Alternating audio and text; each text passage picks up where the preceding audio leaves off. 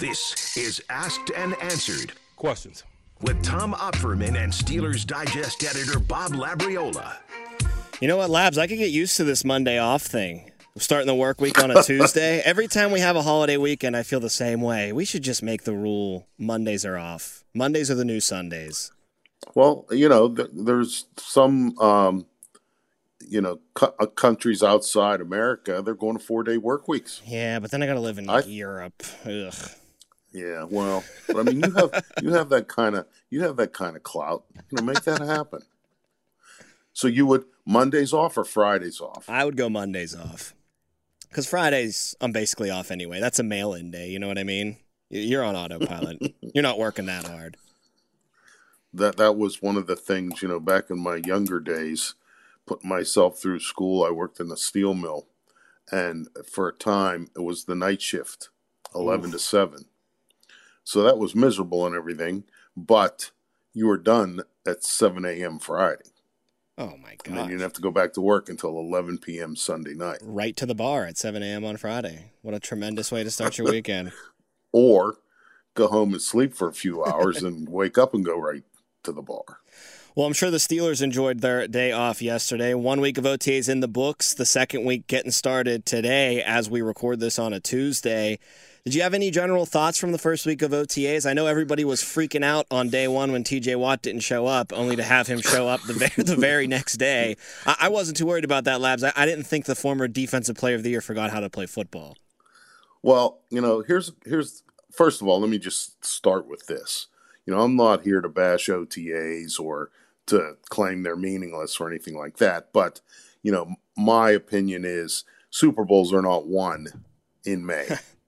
You can, as Dan Rooney once told me, in May, June, early June, the only news that you can get or that comes out about your really good players is bad. Injuries, yes, those kinds of things. So there's that.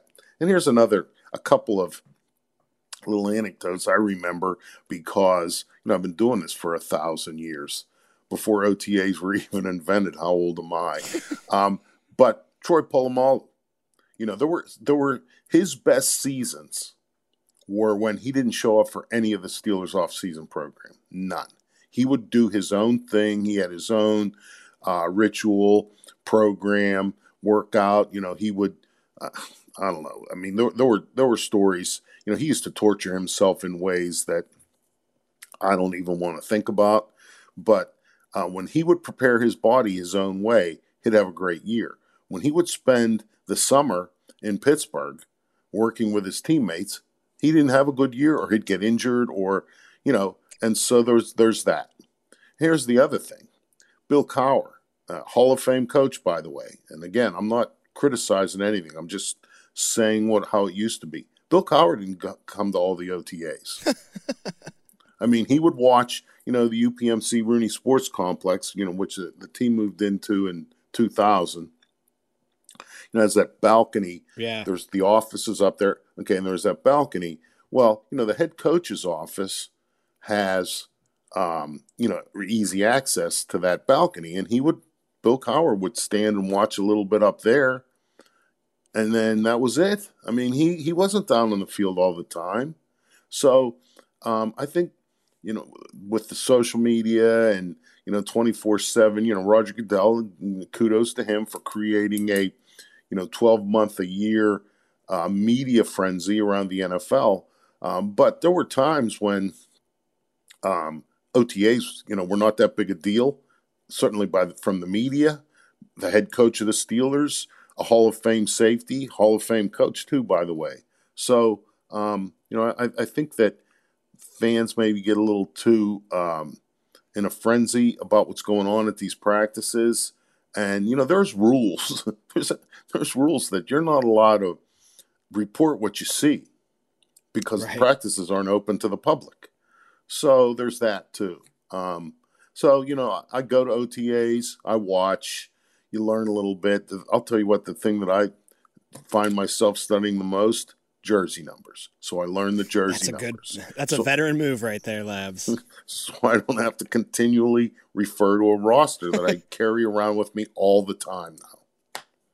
Well, one guy, former Steeler, that I think would be chomping at the bit to jump in on today's OTAs and maybe has a bit of a foggy memory of past OTAs, Le'Veon Bell. Little podcast for him over the past week where he admitted some things such as smoking some marijuana before regular season games. I'm not surprised by that, Labs. I know people tried to, do the jaw drop thing. Oh my God, I can't believe he admitted that. That's the part that I'm more surprised at, that he actually admitted it. The fact that he did it, not that shocking. Well, I mean, there was that, the year that LeGarrette Blount was on the team. He and Le'Veon got pulled over on the way to the airport. I believe it was for a preseason game. I think you're right. And one of the things was, one of the issues in terms of the stop was, smoking marijuana. So, the fact that I don't think it's any secret that, Le'Veon Bell right. used marijuana. I mean, it's certainly on the record.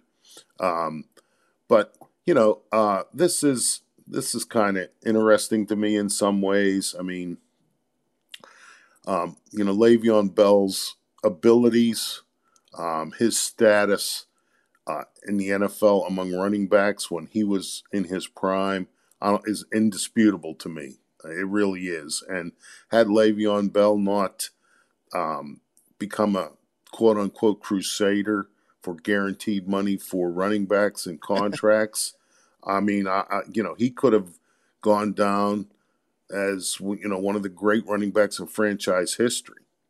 But, he made some choices about that. I mean, he sat out a whole season because he didn't want to play under the franchise tag and didn't like any of the offers that the Steelers made.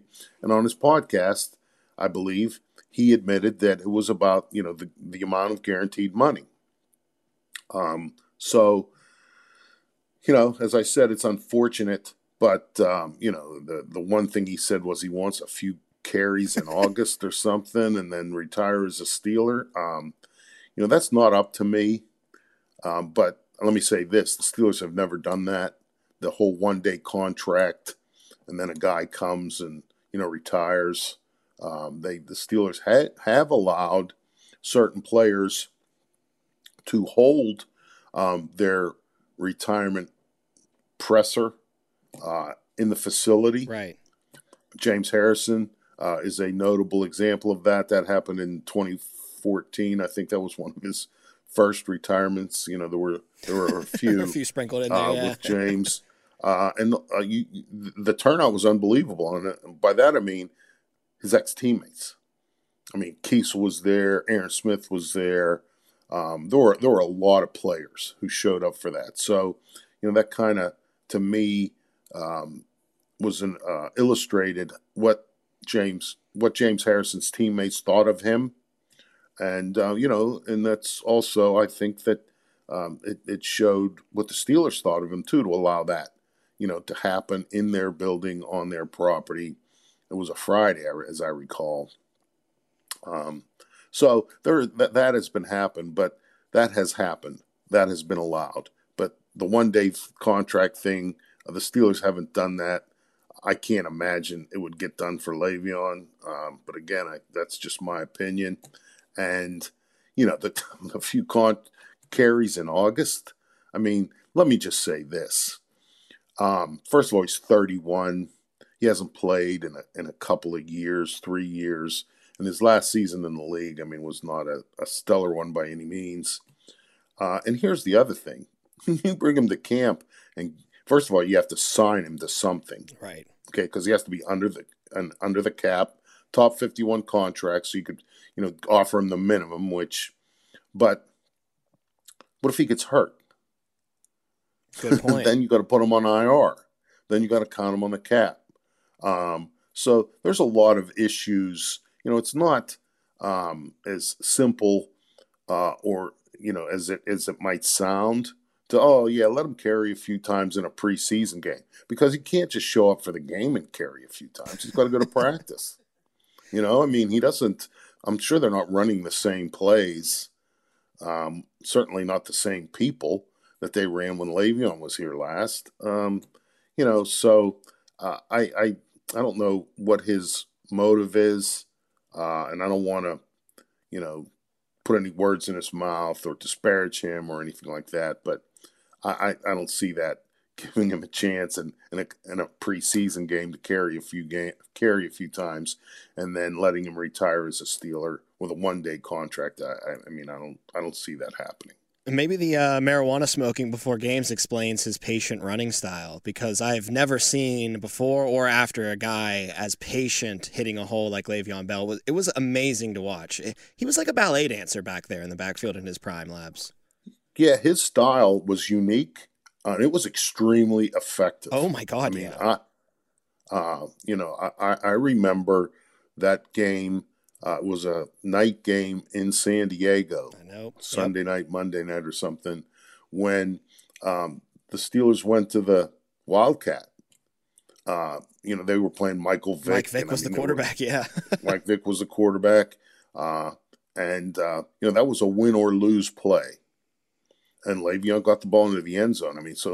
Again, I'm here to say that when he was playing and interested, he was a great player.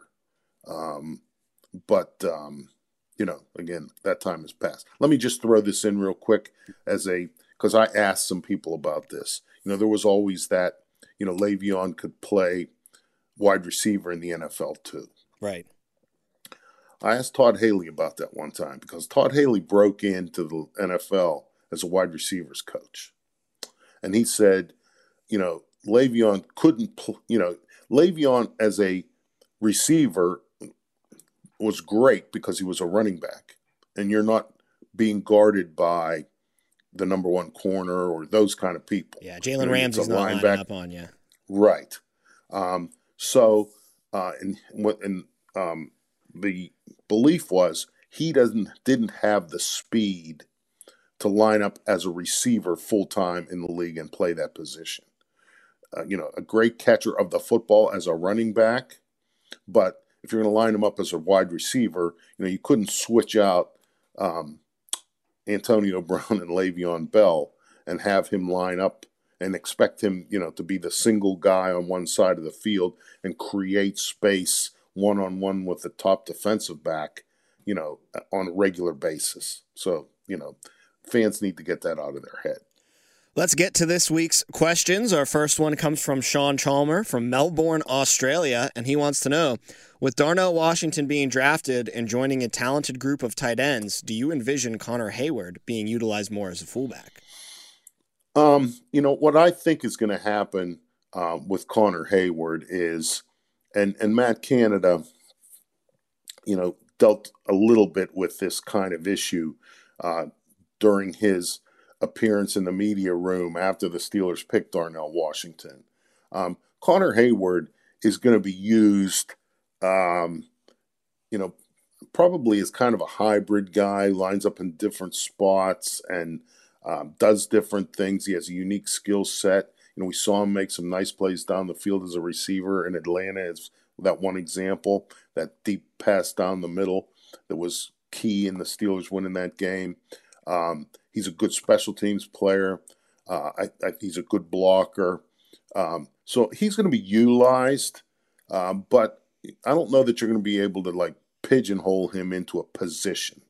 I think he'll line up some in the backfield. He'll line up some maybe on the end of the line of scrimmage in some multiple tight end sets. He can be playing H-back. So there's definitely a place for Connor Hayward on the 2023 Steelers. The addition of Darnell Washington, I don't think threatens his roster spot at all. And, we're going to have to – it's going to be an evolving role. I think when you're looking at Connor Hayward when it comes to 2023, look at it more as the role he's going to play as opposed to the position he's going to play. Dennis Stevens from Canonsburg, Pennsylvania. When the great Chuck Noll's career with the Steelers ended, was it a mutual split? Did animosity exist? Did Noll want to continue coaching elsewhere? No, there was no drama. Chuck Noll, when he was done, one of the things I remember him saying was, I think it was Rudyard Kipling line, which just shows, Chuck Noll in a room full of sports writers quoting Rudyard Kipling, which to me is just, so Chuck. That just shows you the kind of Renaissance man he was, the breadth of his intelligence and experience. But he said, when you leave the beach, leave nothing but your footprints. And Noll's footprints, Ed Bouchette wrote this. I'll give him credit for this. Ed Bouchette said Chuck Noll's footprints were those 4 Lombardi trophies that were in the lobby at Three Rivers Stadium at that point. There was no animosity. He never interviewed for another coaching job. I don't know if he was ever contacted about it. I mean, Chuck didn't confide in me with those kinds of things. But he never coached again. Dan Rooney, at the time, made arrangements for Chuck Noll to have an office at Three River Stadium after Bill Cowher was hired. But Noll never even used it because he didn't want to show up and be a distraction. And what happened after, Chuck Noll decided he was finished coaching, Noll and his wife, Mary Ann, they enjoyed the initial phase of his retirement by sailing around the world. Noll was the captain. Mary Ann Noll was his first mate. And again, sailing around the world, to me, shows that's a pretty daunting thing in a sailboat.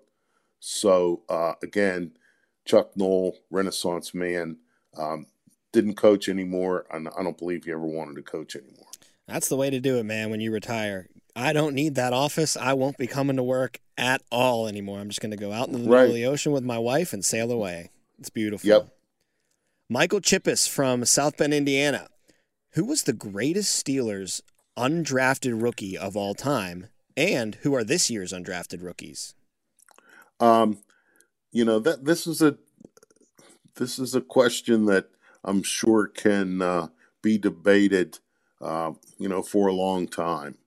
And because, again, as I've mentioned in this podcast, reminding fans, the Steelers have been doing this since 1933.